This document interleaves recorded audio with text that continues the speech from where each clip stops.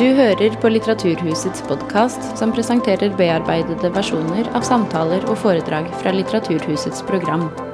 Er du interessert i mer informasjon, kan du gå til litteraturhuset.no for oversikt over alle våre arrangementer.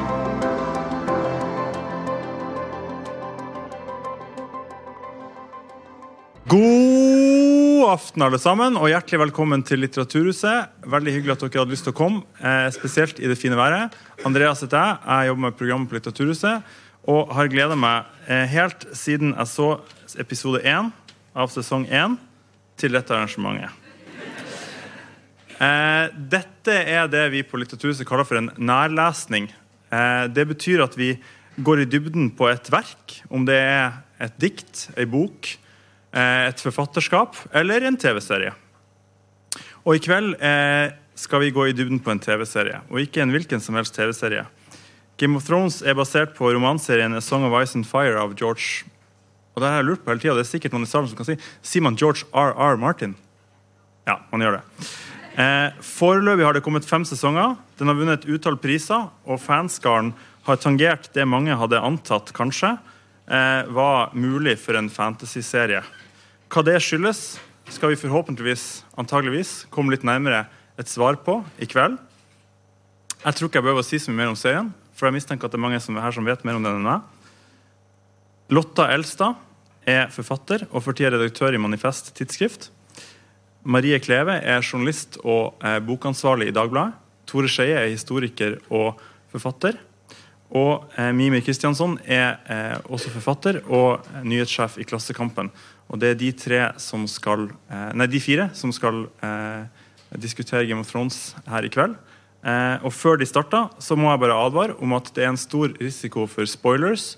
Så hvis noen har tenkt sånn, jeg har tenkt å gå på dette arrangementet, og så skal jeg gå hjem og se alle sesongene og bli overrasket etterpå, gå nå. Kos dere.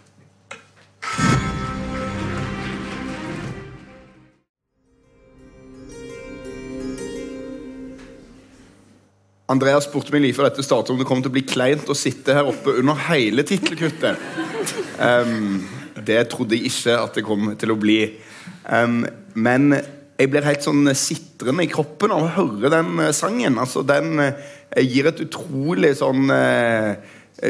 mange gode kroppslige minner, rett og slett, av å ha sett den serien. Og den gjør meg i utrolig godt stemt humør. Vi skal innom en rekke forskjellige temaer i dag. Vi skal begynne med det som kanskje det mest markante som mange har skrevet om og rundt Game of Thrones, som jo en skildring av et ganske omfattende og skittent, noe vi kanskje må si realistisk maktspill mellom ulike rike familier. Og vi skal begynne med å se et første klipp fra serien, som en dialog som omtaler akkurat det med makt. Hvis vi har en. We have left once we abandon the lie. The climb is all there is. Yes, og Lotta Elstad, du tok utgangspunkt blant annet i denne monologen og figuren Peter Baelish, eller som mange kjenner som Littlefinger, og skrev nylig en artikkel i Manifest Tidsskrift at han Westeros eksempel på en katastrofekapitalist. Det stemmer. Dette må du forklare. Ja, altså det jeg vil si interessant med akkurat denne scenen her jo nettopp hvordan den viser en ganske grunnleggende motsetning mellom 2 arketyper, som da Lord Varys, som Evenukken spionmesteren, og så har du Peter Baelish Littlefinger, som disse representerer på mange måter 2 ulike poler, hvorav Varys ønsker stabilitet. Han sier i ulike scener at fred det som målet hans, eller motivet hans. Og jeg tjener bare rike, sier han for eksempel til Ned Stark når han vender ryggen til ham. Så han representerer på mange måter fredens mann, eller stabilitetens vokter, også statshemmelighetene. Han har ikke lyst til at folk skal vite at incest på en måte, eller selve tronen illegitim på grunn av incest. Mens Peter Baelish på den andre siden plaprer, nettopp fordi at han ønsker kaos, fordi at han ser det som en mulighet til å kunne, altså man kan både si personlig gevinst, rikdom, makt, men også kanskje også forandre samfunnet og skape et annet type politisk system. Helt konkret så han jo kapitalist. Han eier et bordell, og han tjener penger, og han driver og flytter penger rundt omkring. Men i tillegg så har han jo da denne ideologien som man kan si en ganske Milton Friedman som en typisk nyliberal ideolog, som kjent for blant annet sitater som kun en krise, enten den oppfattet eller reell, det som kan skape forandring. Og man må handle raskt når man skal gripe makten eller forandre samfunnet fundamentalt i nettopp sånne situasjoner, og det må skje fort før samfunnet ruller tilbake til status quo-tyranniet, som han da sier. Og det jo nettopp dette her som Peter Baelish sier med at kaos ikke en grop eller en avgrunn, men kaos en mulighet, og dette det eneste som egentlig eksisterer, og denne evige veksten, som man kan si kapitalismen i sitt fundament et mål i seg selv, og det finnes egentlig ingenting på toppen. Så, ja. Bra start. Ja da, det bra. Og i den forbindelse må jeg bare spørre deg om en ting, Lotte, og det du har skrevet en bok som heter Podemos, og hvordan gjøre venstrepopulisme i krisens tid, og der kommer det vel også både i boka og i den artikkelen frem at leder for det venstrepartiet Podemos, Pablo Iglesias, en veldig stor Game of Thrones-fan, og du skriver vel egentlig Game of Thrones-analytiker. Kan du si bitte litt om det? Altså hans forhold til Game of Thrones. Ja, Pablo Iglesias lederen for Podemos. Dette et parti som har kommet, blitt et ganske stort parti på kort tid i Spania, apropos krise. Og han nå europarlamentariker, og det var i april i år at kong Felipe av Spania var på besøk, på et offisielt besøk i Brussel, og Pablo Iglesias møter opp i olabukse og skjorte og hilser da veldig seremonielt på kongen ved å overrekke da en DVD-boks med Game of Thrones og sier her kan du lære noe om dagens sivilisasjonskollaps, eller i hvert fall en sivilisasjon som på randen av kollaps, og noe om spansk samtidspolitikk. Han jo da, skal sies, statsviter, så han har på en måte gått fra å være en politisk teoretiker først og fremst til å nå være politiker, og man kan si at det han som politiker nå gjør, eller kjendis, å ta forelesningene sine på statsvitenskapsfakultet i Madrid over til gatene eller til TV-rutene, og den mest effektive måten å undervise om politisk teori på jo ved å bruke populærkulturelle fenomener, nå Game of Thrones som det mest nærliggende. Her så plasserer han seg og sitt politiske prosjekt også i et større narrativ. Han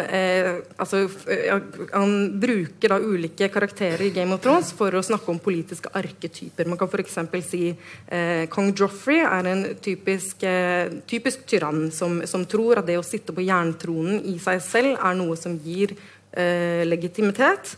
Stannis Baratheon en konservativ type som mener at tronerekkefølgen det eneste som gir legitimitet, og det har da ikke noe å si hvor mye karisma du har, eller om du har noe samfunnsprosjekt, eller for den del den riktige hæren. Og så har du da Pablo Iglesias som en slags revolusjonær som distinguerer seg fra andre venstresideprosjekter gjennom å bruke Game of Thrones grupperingene.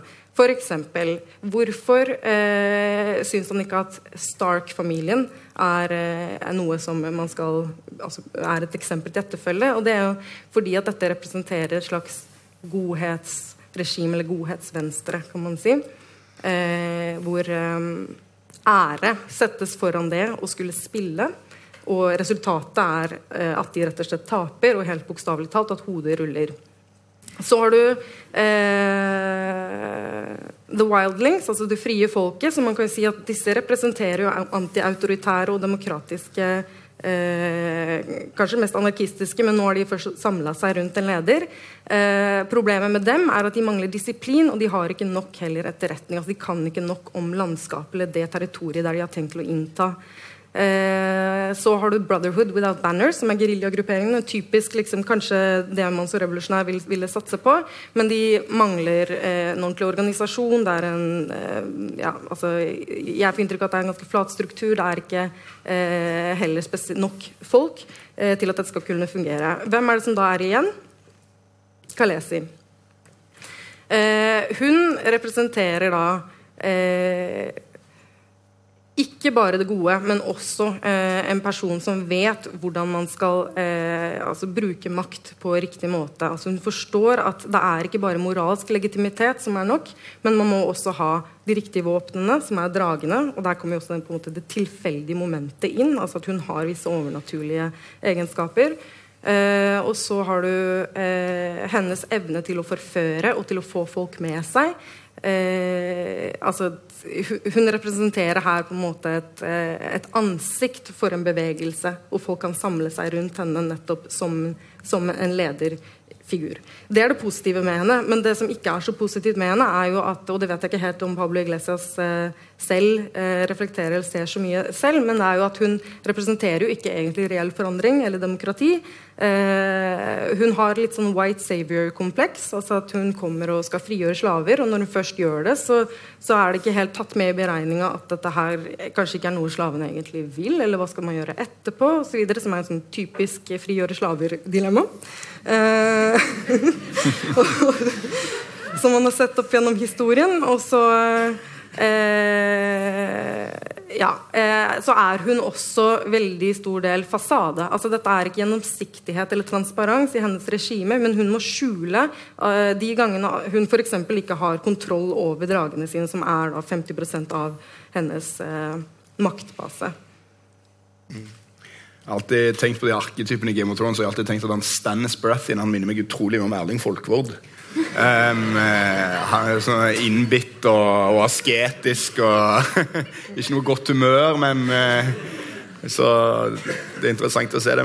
Maria, så, dette jo en veldig sånn politisk forståelse av serien, og det sånn at dette Game of Thrones-greiene kan brukes til å si noe meningsfullt om samfunnet ellers, eller det bare nok et desperat forsøk på å få ting til å handle om politikk når det egentlig handler om drager? Det et interessant forsøk på å få det til å bli noe som noe mer enn bare en spenningsserie. Jeg tenker at det som litt kult med Game of Thrones at det jo så digert. Særlig hvis du begynner å lese bøkene. Altså TV-serien stor i seg selv, men bøkene jo bare enda mer, enda flere folk, enda flere intriger og enda flere områder men det som jeg synes kult med det at du kan lese det på så utrolig mange forskjellige måter. Altså du kan ta den der politikkfokuset og da blir jo Peter Baelish en veldig viktig person åpenbart, men så kan du også se på det, eller lese det som en fantasy, eller en litt annerledes fantasyfortelling eller en eventyrfortelling, og da det andre figurer som peker seg ut og som blir viktige for serien. Og så kan du lese det i et feministisk perspektiv, og så dukker det opp mange andre interessante spørsmål, og det noe av det jeg synes spennende med serien da, men som gjør at jeg synes det noe mer enn bare en vanlig spenningsserie. Tror du det at det en fantasy-serie på en måte gjør det lettere eller vanskeligere å si noe sant om virkeligheten? Hvis du forstår spørsmålet. Altså det at det så åpenbart fiktivt, så åpenbart ikke ekte, gjør det på en eller annen måte at man kan formidle andre typer realistiske innsikter enn en serie som for eksempel House of Cards, som veldig realistisk, men selvfølgelig helt vanvittig urealistisk fra samme tid. Ja, jeg tror egentlig det, men det jo en sånn klassisk ting med fiksjonen, det ikke det? At at den kan brukes til å si ting som litt vanskelig å si med sakprosa. Og at det åpner for tolkning og ulike måter å se på ting på, så det tror jeg faktisk. Men jeg tipper at du kanskje har noen synspunkter på det også, som har vært interessant å høre om. Ja, jeg skal komme tilbake til de. Men vi får ha med oss altså Tore, du middelalderhistoriker, og i hvilken grad, altså en ting diskusjonen om dette en god beskrivelse av vår samtid og av kapitalismen av i dag og sånn, men i hvilken grad dette en god og presis refleksjon av middelaldertida? Ja, det var jo ikke drager i middelalderen. Det definisjonsspørsmål, ikke sant? Nei, jeg tror hvis du vil lære om middelalderen, så tror jeg du kan lære mer om middelalderen av å se på Game of Thrones enn av ganske mange middelalderfilmer, som mer urealistiske sånn sett. Og det går litt på det du sier om at fiksjonen kan kanskje fortelle noe som grunnleggende mer sant, kanskje, enn hvis man skal forholde seg veldig nøye til noe som faktisk har skjedd, da. Og så kan jeg bare si det at det litt interessant i forhold til hva som på en måte kjernen i Game of Thrones. Jeg husker første gang jeg ble anbefalt å lese den første boka, så var det en fyr jeg studerte historie sammen med, som presenterte det og sa at den boka jeg burde lese, og den ser utrolig teit ut. Se på det coveret, det sånn tacky fantasy-cover, og ikke la deg bli skremt av det, men dette her liksom fantasy for voksne, og det tror jeg liksom litt sånn kjernen i det. Og det sånn spennende å sammenligne det med, hvis du tenker på Ringenes Herre, som vel liksom det store forbildet her på en måte, men allikevel veldig annerledes da. Så Ringenes, og som all fantasy alltid har bygd på, så jo det eventyr og myter. Og det veldig sånn samvittighetsfullt bygd opp på middelaldersamfunnets eventyr og myter. Og så har man brukt det til å lage en sånn mytisk verden der alt veldig enkelt, sånn som det alltid i mytene, ikke sant? De snille snille, de slemme slemme, det ingen nyanser, det det gode mot det onde.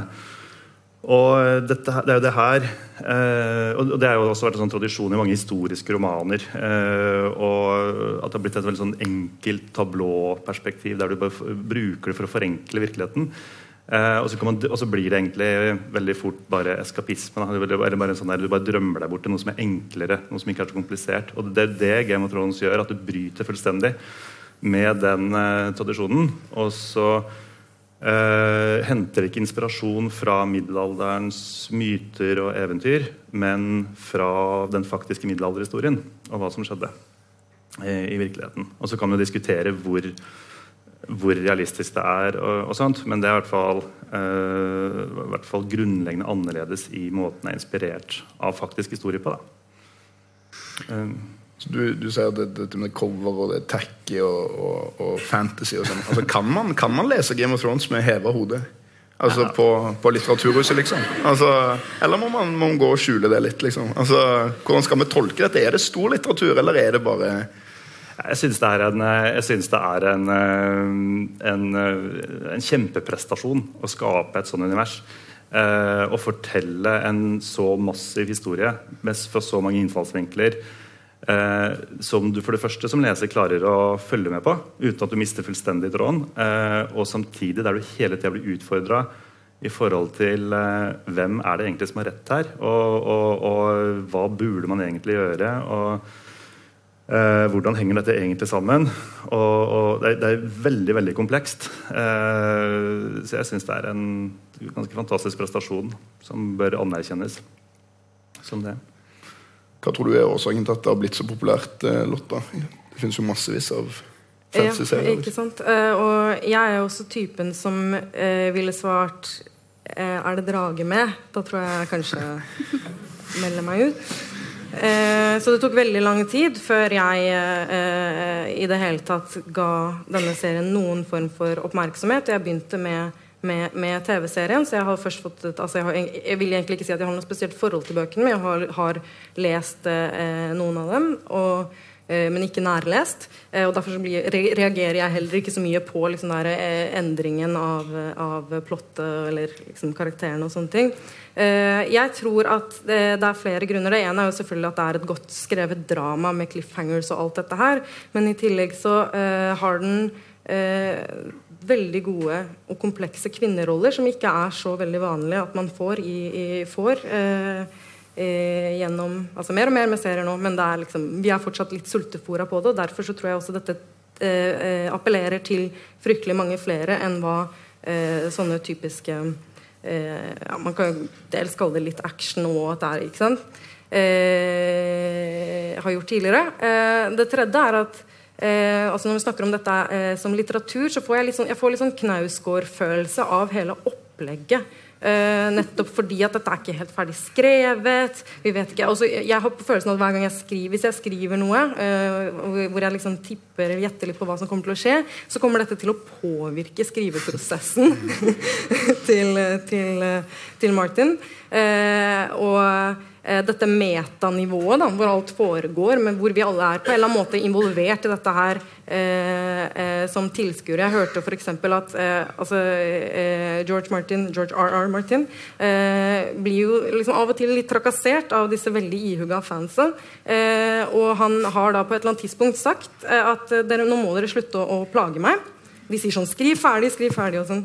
Og han sier, nå må jeg slutte å plage meg, eller så dreper jeg en til i Stark-familien. Og nettopp den her følelsen av at vi en del av dette her, tror jeg også med på å gjøre dette stort.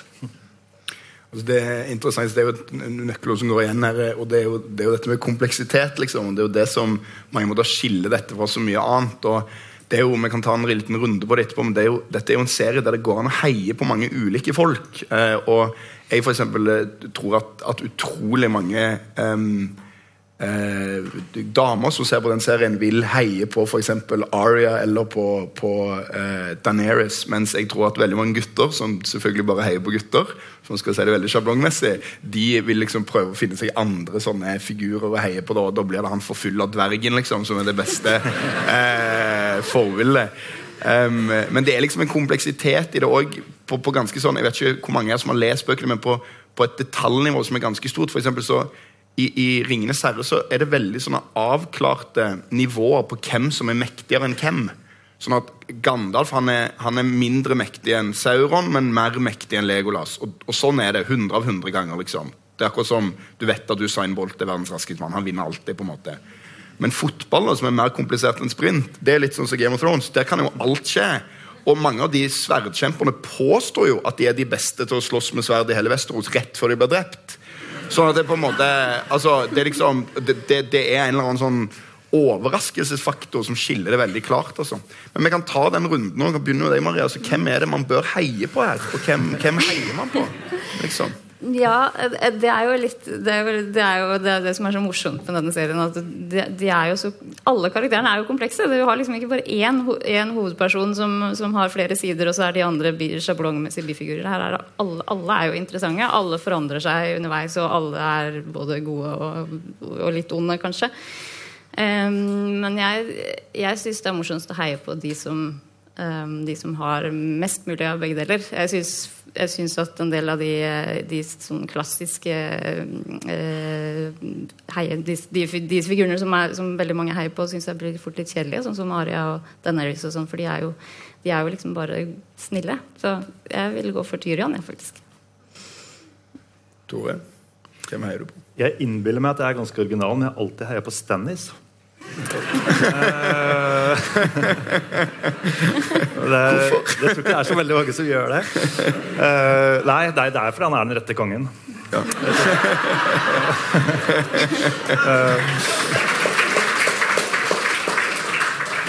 Det samfunnet trenger, tror jeg. Den rette kongen som bare styrer. Hva sier du om deg som menneske, tror du? Like forutsigbarhet og orden. Jeg får snakke riktig. Lotta, hvem heier du på? Eller hvem det rett politisk å heie på, ikke minst? Ja, jeg hadde jo veldig lenge en sånn romantisk forestilling om at Daenerys og Jon Snow skulle bli kjærester. Men nå tror jeg kanskje de i slekt eller et eller annet, så det jo litt... Nei, men så det ga jeg opp. I hvert fall foreløpig. Vi litt sånn det som du sier, altså man litt sånn programforpliktet til å like Arya for eksempel, og mislike Sansa ja, fordi Arya på en måte bryter med stereotypien, hun blir en kaldblodig morder og håndterer sitt posttraumatisk stressyndrom da med dette Faceless Men-prosjektet. Et feministisk ikon, det? Mens vi skal liksom ikke like Sansa, fordi at hun litt irriterende, hun litt masete, hun litt barnslig, hun litt og så videre. Men jeg har mest tro på Sansa, og jeg synes at hun den viktigste karakteren i hele hele dette universet, nettopp fordi at det hun bidrar med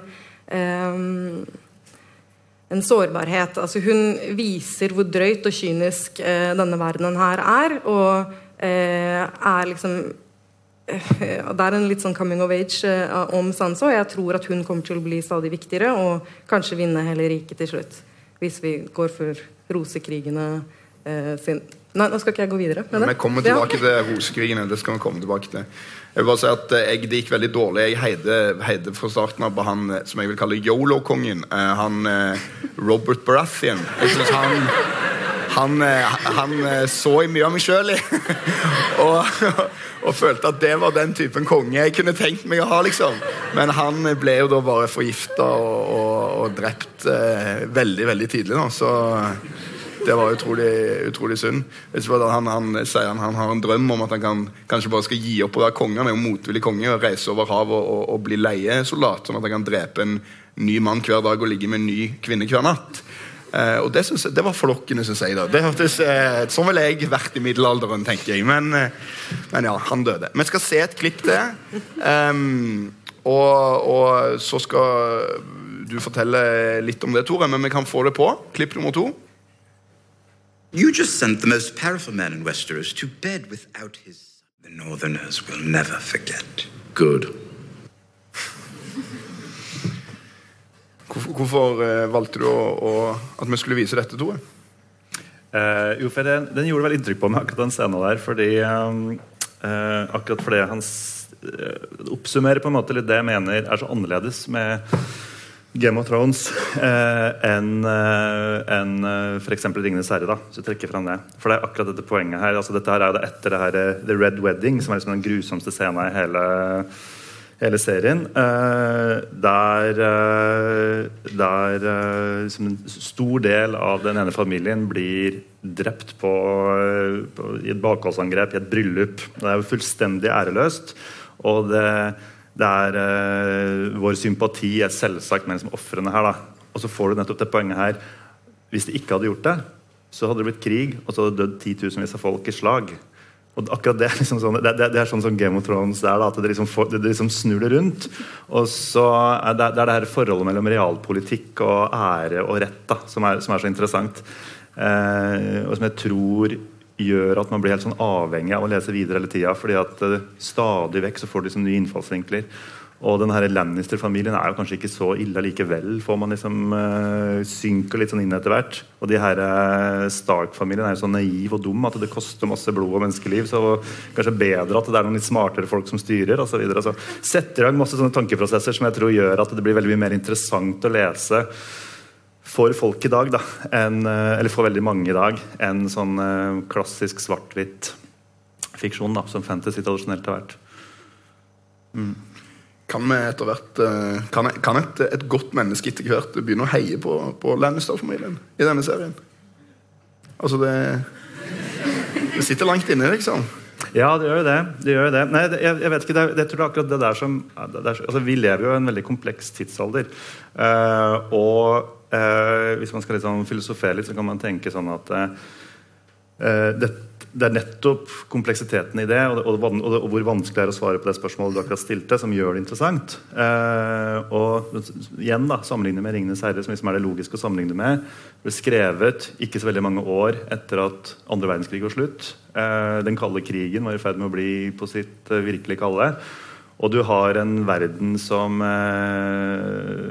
i Vesten da, der dette her blir stort, der dette liksom kanskje veldig lett lar seg lese inn da, i en slags sånn der forenklet virkelighetsbilde som det lett å liksom drømme seg bort i.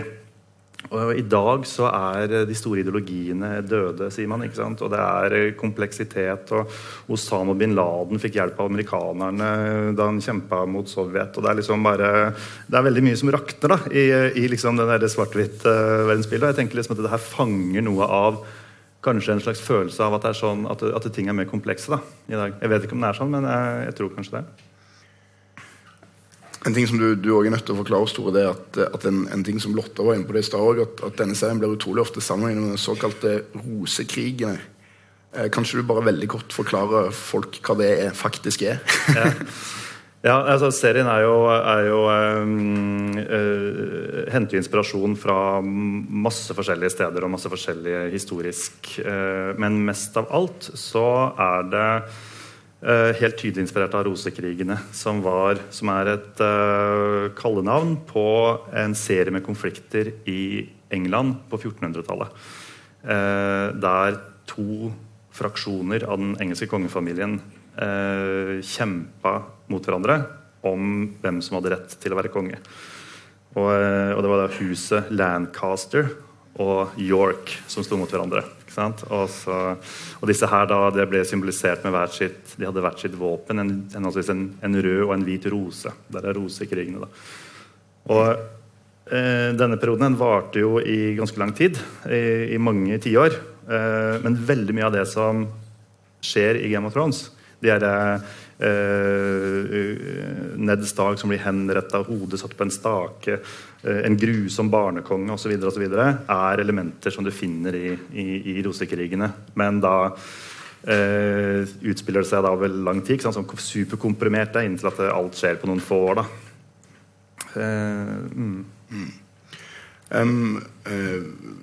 Vil jeg stille spørsmål til dere alle om det, men den moralske relativismen i Game of Thrones, som jo en av grunnene vi inne på at vi liker det så godt, altså det egentlig en så god ting? Altså, det forfriskende å på en måte slippe ut av de sjablongene, liksom, men at man ikke på en måte har noe der som egentlig godt eller ondt da, på sett og vis, så det kan det også være problematisk, liksom. Jeg vet ikke hva du tenker om det, Marie, eller?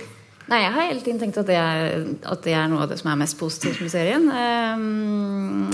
Det at man hele tiden må blir invitert til å gå litt inn i seg selv og tenke over hva man egentlig synes, hva man selv hadde gjort i en viss situasjon, og hva man egentlig synes om hvem det man skal like og sånn. I starten, i første sesong, så tenkte jeg hele tiden at hovedskurken i denne serien var Jaime Lannister, for eksempel. Jeg kunne ikke fordra ham. Men så har jo han etter hvert snudd, og så begynte å bli en sånn person som man sympatiserer med. Og en stund så var han også favorittkarakteren min egentlig, men nå synes jeg han har begynt å bli litt kjedelig igjen. Så jeg synes egentlig at jeg synes det en god ting. Det gjør serien mye mer interessant. Men nå tenkte du kanskje mer på det moralske perspektivet.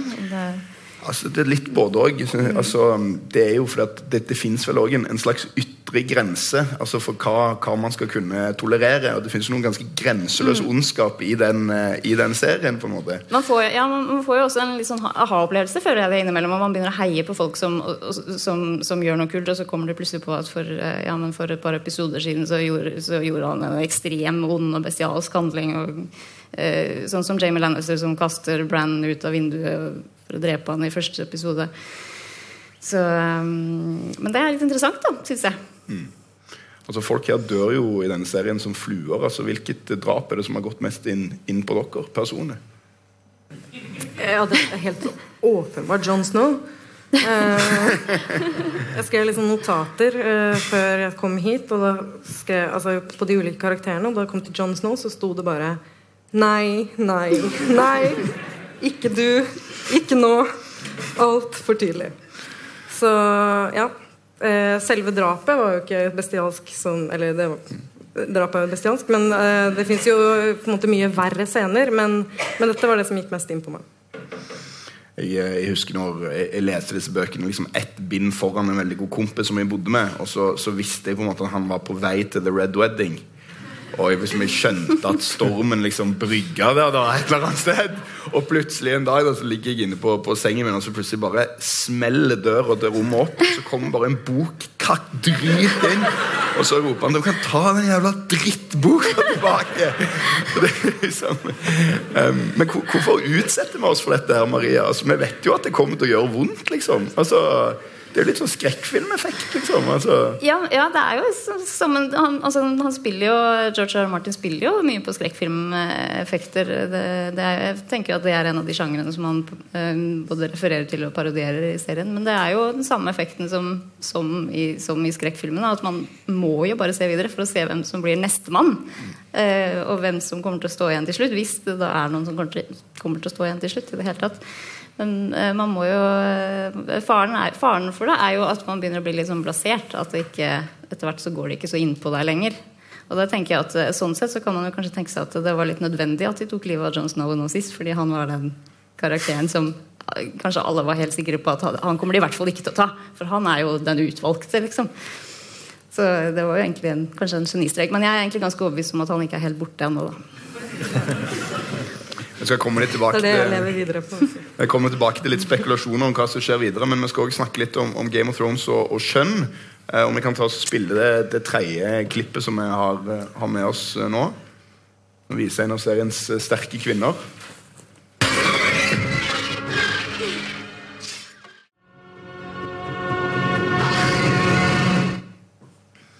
Man blir utrolig glad av å se disse klippene, altså. Ja, Marie, hva det på en måte vi ser her som spesielt, liksom? Jeg tenkte at det var på tide å se en ordentlig fantasy-scene etter å ha sett en del av disse pratescenene. Altså, det jo ikke bare West Wing i middelalderklær dette. Det jo masse. Jeg liker dragene, altså. Men da jeg så den scenen her, så satt jeg og fniste litt, fordi det jo så overdådig, og det jo så åpenbart hvordan det spilles på klisjeer og på patos, og det jo en ganske kitsch-scene, egentlig. Du har liksom skjønnheten og udyret, altså den der vakre, unge, uskyldsrene jenta i den hvite kjolen som møter det der svære, digre, skumle, svarte monstre. Samtidig som det jo en parodi i seg selv, for på dette tidspunktet i serien så jo ikke Daenerys så veldig uskyldsren på noe som helst måte. Mens monsteret jo ikke bare et monster, det jo liksom babyen hennes som gjør dette veldig spesielt. Og monster kommer ikke for å ta henne, det kommer for å redde henne fra disse The Harpies som angriper henne, og ikke bare redder det henne, men hun redder også det. Så det så mye her som så morsomt. Men først og fremst så valgte jeg den ut fordi at det var en fin mulighet til å snakke litt om Daenerys, som jo ganske sentral hvis vi skal snakke om feminisme og kvinneroller i Game of Thrones. Det jo mange som ser på henne som kanskje det fremste feministiske symbolet i serien. Og akkurat det hvorvidt dette en feministisk serie eller ikke, det jo noe som har blitt diskutert veldig, men det jo en del folk som mener at det det, blant annet amerikanske kritikeren Daniel Mendelsohn. Han har jo skrevet et stort essay eller en anmeldelse av serien og bøkene hvor han mener at dette et bemerkelsesverdig feministisk epos. Og det kan man jo diskutere, jeg kanskje litt uenig i det, men det jo mye på grunn av den utviklingen som mange av de i største kvinnerollene har i serien, og da særlig Daenerys, hvor hun går fra å være en sånn engstelig Sansa-aktig figur, det sånn som Sansa har vært i begynnelsen av serien. Sånn var jo Daenerys i første episoden også, men så blir hun bare sterkere og sterkere og sterkere, og ender opp med å bli en av de mektigste personene i universet. Men samtidig så det jo litt interessant å se på hva slags type makt hun har, og det var jo du også litt inne på i stad, Lotta, fordi den jo veldig knyttet til hun jo, det ville man jo sett hvis man så begynnelsen på den scenen her, hun jo ikke mektig i seg selv, altså hun jo veldig avhengig av alle disse folkene rundt henne som følger henne, og at hun har liksom noen sterke krigere som passer på henne. Og folk følger henne av ulike årsaker. Altså det noen som forelsket i henne. Hun har den tiltrekningskraften på alle. Og så det mange som følger henne fordi at hun de ser på henne som en slags morsfigur. Og så det selvfølgelig dette med dragene som gir henne ekstremt mye makt. Og dragene jo også hun ser også på seg selv som en mor for disse dragene. Så det der med å være mor, det jo en veldig viktig del av den karakteren. Og i den forstand så synes jeg det litt interessant å sammenligne henne og Cersei, som også jeg tenker at de har ganske mye til felles, men så skiller de seg på et punkt som litt sånn typisk ved at de har jo samme utgangspunkt. De født inn i adelsfamilier med ganske trange rammer fordi at de kvinner og liksom målet deres å gifte seg for å sikre familiens interesser, og det gjør de også. De begge går inn i arrangerte ekteskap. med ganske kjipe typer ser det ut som til å begynne med, brutale og usiviliserte og så videre. Men Daenerys, hun takler det på en mye bedre måte enn det Cersei gjør, ved å hun finner liksom, hun klarer å skape seg sin egen plass da, i det universet, eller i den, ut fra det utgangspunktet hun har, mens Cersei, hun begynner også å jobbe mot mannen sin i kulissene og prøve å spille det samme litt sånn skittende spillet som mange av mennene rundt henne gjør, og det lykkes hun jo ikke så bra med, og vi liker henne jo ikke så veldig godt heller, mens Daenerys, hun blir jo virkelig elsket av nesten alle rundt seg. Så jeg tenker at det er interessant å sammenligne de to, men de har også en sånn felles utfordring som når det gjelder begge to de er jo begge to mødre, og det er liksom sånn, det virker som en ganske sånn viktig ting for dem, men det er også noe av det som gjør situasjonen vanskelig for dem, fordi at de sliter med å kontrollere barna sine. Altså, Cersei har jo Joffrey som er Joffrey, mens Daenerys har denne dragen, altså Drogon, som dukker opp her. Og de er jo egentlig, altså, det gir dem jo noe felles. Altså, de har en sånn betingelsesløs kjærlighet til disse fryktelige barna, og er kanskje litt sånn blind for hva de gjør, og hvis de mister kontrollen over dem, så kan det få katastrofale følger. Altså, serien har jo også fått en del feministisk kritikk. Altså, hva tenker du om den? Det er jo særlig denne voldtektsscenen har blitt ganske mye kritisert. Hva tenker du om den kritikken som har...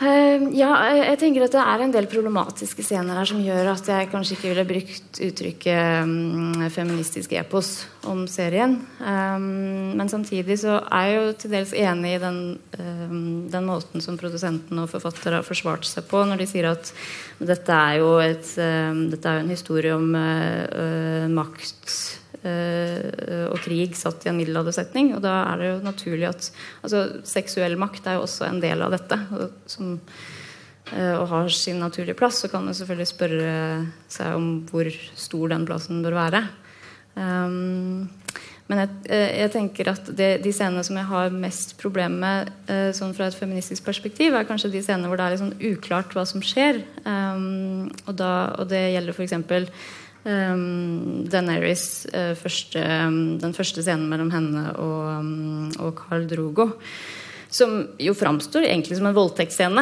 men det blir jo ikke behandlet på den måten i serien, fordi hun like etterpå så forelsker hun seg i ham, og det blir en sånn vakker kjærlighetshistorie ut av det, men det var jo et arrangert ekteskap mellom hun er 13 år i boka, og han er over dobbelt så gammel og gråter på bryllupsnatten, og han presser seg på henne og så videre.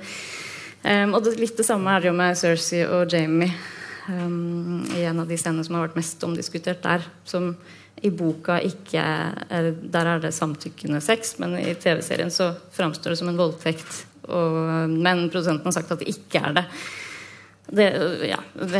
Den type behandling av det her litt problemet. Lotta, hva tenker du? Er det et feministisk epos? Hva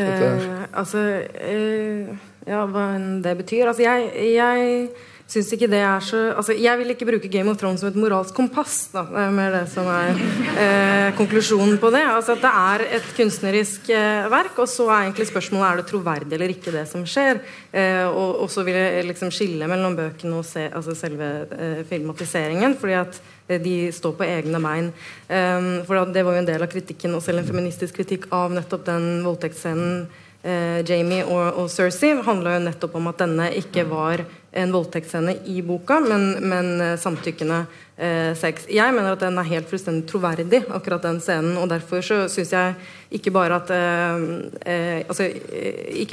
den er helt grei å ha med, men også at dette er en bra manifestasjon av det syke forholdet som er mellom Jaime og Cersei. Man kan si at det er et slags klassisk borderline narsissistforhold hvor Jaime blir liksom sykere og sykere jo nærmere dette sorte hullet som hun er, og friskere jo nærmere han kommer. Friske mennesker som for eksempel Brienne of Tarth eller Bronn leiesoldaten. Så jeg synes det mer interessant da å skulle snakke om hva det som denne serien egentlig prøver å skildre. Jo, det et patriarkalsk samfunn. Hva betyr det? Jo, det betyr at hvordan du spiller kjønnet. Så det for eksempel en viktig scene hvor Cersei forteller Sansa at når Blackwater-slaget pågår og Stannis kanskje I ferd med å vinne, og Cersei klager overfor Sansa at han like vanskelig å forføre som en hummer. Og dette utgjør et veldig stort problem for henne, for at hun kan da ikke utøve så spesielt stor makt over ham, nettopp fordi at han ikke lar seg liksom altså han ikke så betatt da, av damer. Erling Folkvold. og så sier hun til Sansa at hvorfor reagerer du sånn? Tårer ikke det eneste våpenet som kvinner har. Så har du, hvis du sammenligner Cersei med Daenerys, så jo først og fremst dette her to damer som du sier, som bruker på en måte sitt rom på forskjellige måter, og Cersei rett og slett, hennes største problem ikke at hun kvinne, det sier også Tywin Lannister, altså pappaen hennes, når hun klager over at hun ikke har nok makt eller ikke får nok tillit, så sier han jeg gir deg ikke, grunnen til at jeg ikke gir deg mer makt ikke fordi du dame, men det fordi at du rett og slett ikke så smart som du tror du og dette på en måte noe av det mest sentrale ved hennes karakter at hun en ekstremt dårlig spiller, hun en dårlig strateg, hun isolerer makta, hun har drevet av hevnlyst og hat, og hun hva skal man si, hun har ikke noe større prosjekt utover seg selv og utover sine barn, mens Daenerys har nettopp dette her og bruker da også sin seksualitet på en annen måte. Altså man kan jo si det en slags Stockholm-syndrom, det at hun forelsker seg I Khal Drogo, men det jo også at hun blir Khaleesi I det hun lærer hvordan hun skal tilfredsstille ham seksuelt, og da I første runde så det da via hans begjær og hans respekt for henne at hun får sin første på en måte steg mot makten, og dette interessant hvordan man skildrer hvordan damene manøvrerer seg I dette universet, men også hvordan menn gjør det I for eksempel det klassisk patriarkalske familiesystemet som The Lannisters, hvorav Jaime den eneste som egentlig kommer unna med ting. Tore, hvordan dette sett opp mot middelalderen som den var? Altså, fantes det sånne kvinner? Jeg tror middelalderen det var enda verre å være overklassekvinne I historiens middelalder enn I Game of Thrones, faktisk. Det var altså serien faktisk jo mer man på en måte kan om middelalderhistorie, jo mer imponerende på mange måter serien, fordi at den du skjønner at den og jeg tror nok I mye større grad enn på en måte at den en kommentar til moderne politikk og sånn, så den faktisk en slags sånn der, litterær omskriving av middelaldersamfunnet da. Det ganske mye ganske likt. Men jeg skrev en bok for noen år siden om sånn nordisk politisk dynastirenkespill, maktspill på 1200-tallet, og gikk gjennom liksom, norsk og svensk og dansk historie I løpet av noen 10 år da. Litt sånn Game of Thrones-aktig univers, og der sakprosa da, og nesten alle døtrene som født inn I kongefamiliene, de blir gifta bort som barn, og de får barn I en alder av 13 eller 14-15 år, og veldig mange av dem dør I det de føder barn, og de blir som oftest gifta bort til menn som veldig mye eldre, type 20 år eldre og sånt. Og de mennene, de forter seg og får seg nye koner, som sånn rundt 16 kanskje, fordi da det størst sjanse til å få barn, og helst guttebarn. Så det altså, historien ekstremt brutal, altså, og faktisk verre for altså, I et sånn I et visst perspektiv så kan man si at det på en måte var mer undertrykkende for overklassekvinnene, at bondestandskvinnene var mer beskyttet av lover og sånt, og veldig viktig med samtykke I ekteskap og sånt, men det var ganske brutalt I virkeligheten altså. Så spørsmålet på en måte litt sånn, det jo veldig vanskelig ikke sant, å skrive noe sånt for et moderne publikum som blir veldig provosert ut ifra moderne normer, og så det jo ikke en historisk roman, det handler jo om noe universelt som vi skal kunne lese seg inn I, så diskusjonen. Jeg synes det litt sånn vanskelig da, å lese på en måte sånn, som du sier, et moralsk kompass inn I det. Virkeligheten var enda verre, tror jeg.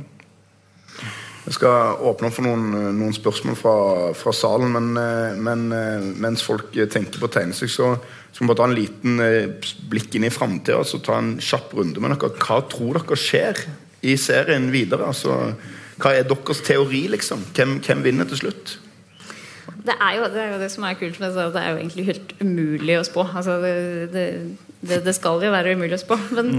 Men jeg tror at White Walkers kommer til å få ganske mye mer å si etter hvert. Jeg tror at de mer enn de der zombiene som vi har inntrykk av at de skal være. Jeg tror kanskje at Jon Snow kommer til å dukke opp på et eller annet vis. Kanskje ikke I form av Kit Harington og skuespilleren, men det mer som en... Zombie? Kanskje. Ja. Du, det veldig vanskelig å svare på. Jeg har virkelig ingen anelse. Jeg hadde jo faktisk liksom, jeg holdt jo med Stannis, og jeg trodde jo Stannis skulle vinne. Så jeg har vært litt sjokkert da, alt det her skjedde. Men nå uten Stannis, nå det bare kaos. Hva skal skje nå?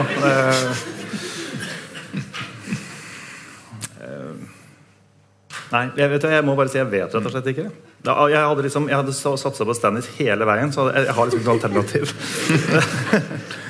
Lotta, hva tror du? Hvis man for eksempel skal ta utgangspunkt I rosekrigene, så kan man jo si at I liksom enden på hele visa jo Tudor-dynastiet tar makta I England. Enden på visa der igjen at Elisabeth den første kommer inn og på en måte blir dama som leder England inn I sin storhetstid. I så fall så vil jeg tro at Sansa Stark vinner. Det en teori som Game of Thrones Akademiet har lansert, og den var ganske overbevisende. Så hvis han da følger på en måte denne rosekrig-logikken, så har vi da Sansa som vokser opp I hoffet som en forræders datter, som da Elisabeth gjorde. Hun var datteren til Anne Boleyn som ble drept av Henrik den 8. Vi har også flere historiske på en måte accounts om at Elisabeth den første I den alderen ikke var liksom noe sannsynlig herskerinne I det hele tatt. I tillegg så finnes det visse frampek eller hint som plantet tidlig, for eksempel at hun den I Stark-familien som får sin ulv drept uten at hun selv dør. Så hun allerede der koblet fra Stark-skjebnen. I tillegg så har man Tyrion Lannister som sier at etter at hun har blitt ydmyket og slått og strippet av kong Joffrey eller vaktene hans foran et publikum. Og Tyrion redder henne ut av situasjonen og leder henne ut av salen. Og så hun sier fortsatt at kong Joffrey min ene og sanne kjærlighet, og han mumler imponert at Lady Stark, du kommer til å overleve oss alle. Så hvorfor ikke? Jeg tror at diskusjonen nødt til å fortsette her utover kvelden I mer uformelle former. Takk for oss.